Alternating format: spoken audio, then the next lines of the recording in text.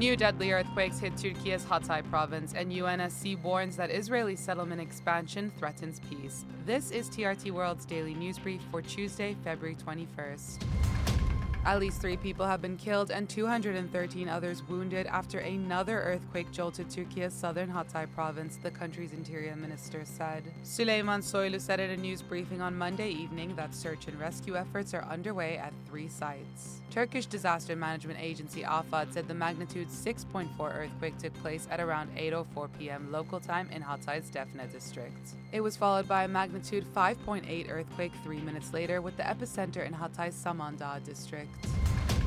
The U.S. will continue to offer its full support after 2 more earthquakes jolted Turkey's southernmost province of Hatay, the White House has said. National Security Advisor Jake Sullivan wrote on Twitter that the U.S. is deeply concerned by the news of earthquakes impacting areas already devastated in Turkey and Syria. It came as magnitude 7.7 and 7.6 quakes centered in Kahramanmaraş struck 10 other provinces on February 6, killing at least 41,000 people in Turkey and another 5,800 in Syria.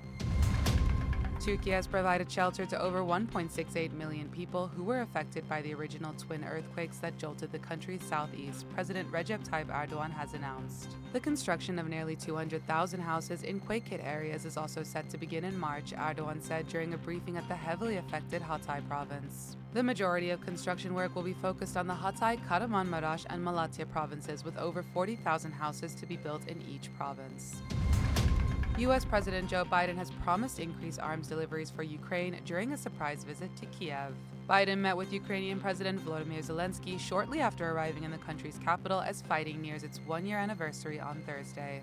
He then announced an additional $500 million in U.S. assistance, including shells for howitzers, anti-tank missiles, air surveillance radars, and other aid, but no new advanced weaponry. And finally, the UN Security Council has unanimously denounced Israeli plans to greatly expand its construction of settlements in the occupied West Bank. The lengthy statement, read aloud in the Council chambers, expresses deep concern and dismay with Israel's announcement of further construction and expansion of settlements.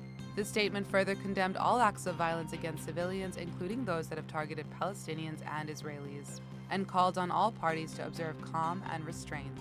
Last week, Israel's government moved to advance 10,000 new settler homes in the occupied West Bank and retroactively legalized 9 settler outposts that were previously illegal under Israeli law.